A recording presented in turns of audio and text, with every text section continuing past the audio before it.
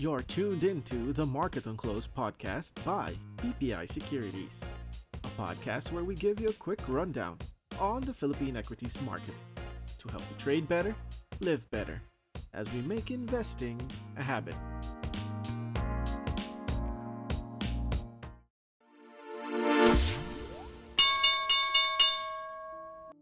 Good day, BPI traders! Magandang araw man or magandang gabi, and welcome to another episode of Market on Close for the week ending November 4. We had a shortened trading week after our Undas long weekend, and hopefully, we all got recharged from that break. We are right in the middle of corporate earnings season for the third quarter, and I will be reporting a lot of those today, as well as important updates on the economy both here and abroad. Example, inflation for October was just released today and it came in hot at a 14-year high. Alright, so let's get the episode started so we may at least start our weekend off on a right note. So the Philippine Index closed the week higher, up by 32 points to 6,185, or 0.5% higher week on week. Year to date, we're still down by 13.16%. Foreign trades ended as net inflows this week at 772 million pesos, but still down for the year at 67 billion pesos.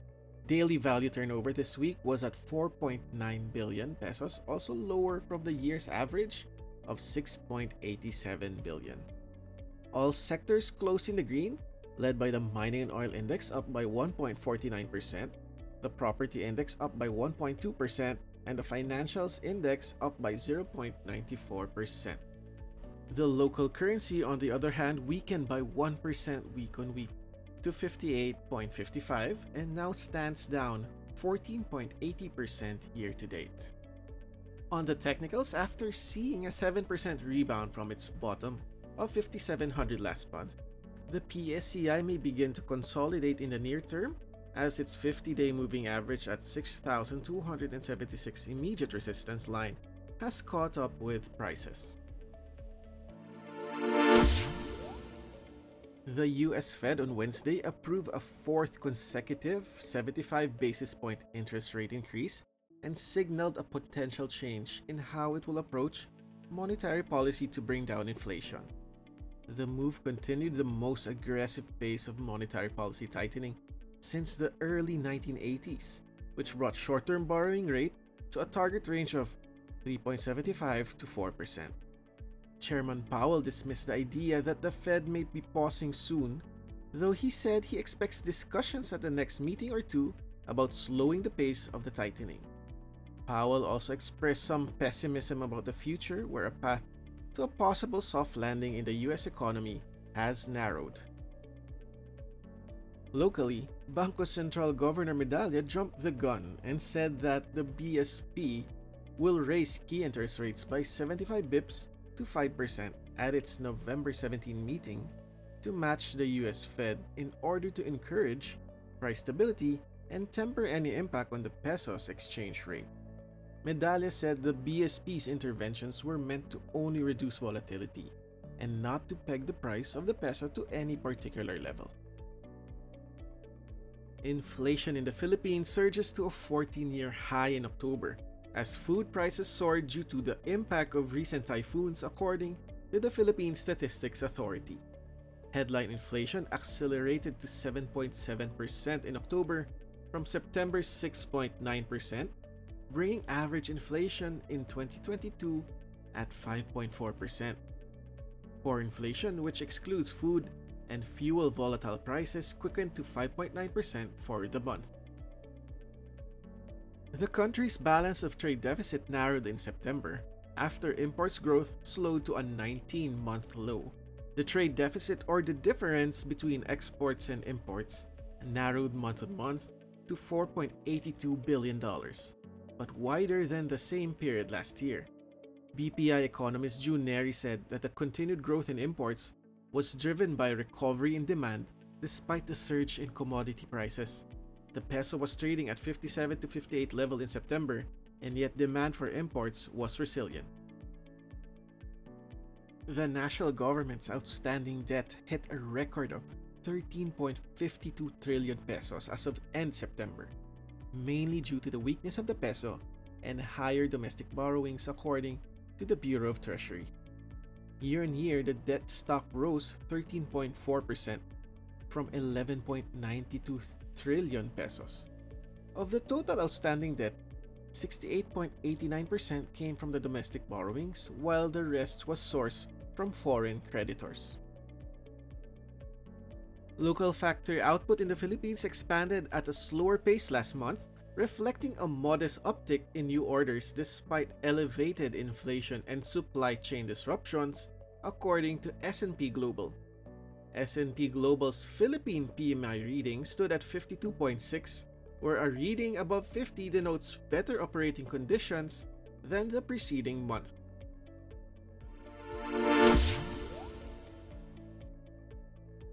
Let's start off corporate stories for the week, as Aboitiz Power's 9-month 2022 year-to-date net income was at 19.5 billion pesos or 24% higher year-on-year, as the company recognized non-recurring gains of 1.2 billion pesos during the period. For the third quarter, AP recorded consolidated net income of 9.6 billion pesos, up 72% year-on-year. Excluding one-off gains, core income for the quarter was at 9.2 billion or 65% higher year-on-year due to fresh contributions from GN Power Dinginan Units 1 and 2, higher water inflows, and gains from commodity hedges. Property developer Ayala Land looks to put more focus on its residential estates for the second phase of the rollout of its electric vehicle charging stations next year. ALI is currently focused on commercial areas such as community estates, malls, offices, hotels, and industrial parks, and is currently studying the rollout in the residential estates. Century Pacific, or the company behind Century Tuna, Argentina Corned Beef, or Birch Tree, posted a top-line growth of 13% in the third quarter of 2022 on the back of resilient domestic demand and the continued recovery of its OEM export business. Year-to-date, consolidated revenue growth was at 14% year-on-year at 47 billion pesos. CNPF's net income after tax for the period registered at 4.2 billion pesos, up 6% year-on-year. The T family's Metrobank saw its net income rise by 45% to 23.4 billion pesos in the first 9 months of the year, propelled by the continued expansion of the bank's lending portfolio, better margins, healthy fee income, stable operating costs, and lower provisions. Metrobank's earnings surged by 77% to 7.8 billion in the third quarter. Total deposits rose by 11% to 2 trillion pesos as CASA deposits climbed by 5% from a year ago. PLDT from the MVP Group grew consolidated service revenues by 4.5% year-to-date to 141.9 billion pesos in the first 9 months of 2022 as consumers thrive on their digital lifestyles in the new normal. Tel's core income grew by 10% to 25.4 billion pesos and on track to reach full-year guidance of 33 billion pesos. Reported net income rose by 45% as it included gains from Tel's tower sale. The board of directors of local lender Rizal Commercial Bank, or RCBC, approved the increase in the shareholdings of Japanese Sumitomo Mitsui Banking Corp, or SMBC, to 20% from the current 5% through the sale of treasury shares at 71 pesos apiece.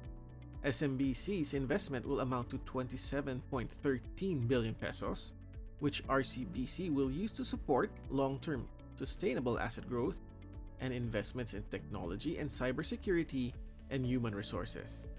SMBC's purchase price was 218% higher than the last closing price prior to the announcement at 22.30 per share. Semirara Mining and Power Corp set a new profit record during the first 9 months of the year, with net income surging by 250% to 36 billion pesos, more than double its full year 2021 net income. The exceptional performance was mainly due to the combined effect of elevated market prices, all-time high coal production, and higher spot electricity sales volume. For the third quarter alone, SCC net income was at 10.2 billion pesos, higher by 153% year-on-year. Union Bank of the Philippines booked 10.1 billion in net income for the first 9 months of the year, which translates to a return of equity of 10.4%.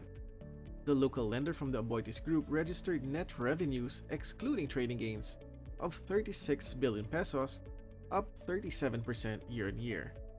Quarter-on-quarter, this is higher by 23% to 14.2 billion pesos. As of end September, UBP crossed the 1 trillion mark in terms of assets for the first time at 1.05 trillion pesos. Consumer giant Universal Robina saw sales for the first 9 months reach 107.9 billion pesos, or up 26% year-on-year. Sales in the third quarter posted a growth of 32% year-on-year on the back of the strong reopening momentum from economies around the region. URC's operating income for the 9 months grew by 10% to 10.8 billion pesos, with the third quarter increasing by 35% year-on-year. And this is your market calendar for next week. On Monday, November 7, we have a cash dividend ex-date for Security Bank Corp common shares and echo data release on foreign exchange reserves for October.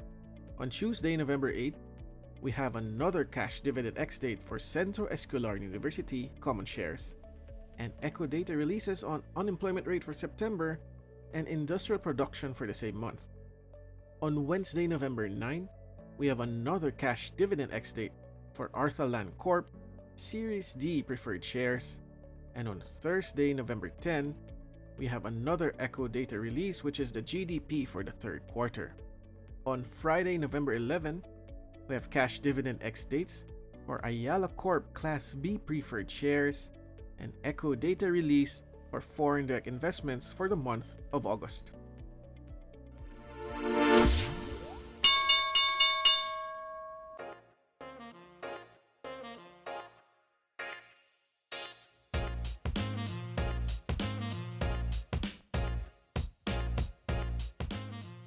And that's a wrap for today's episode. For more insights and trading ideas, log on to your BPI Trade accounts or open an account today at bpitrade.com.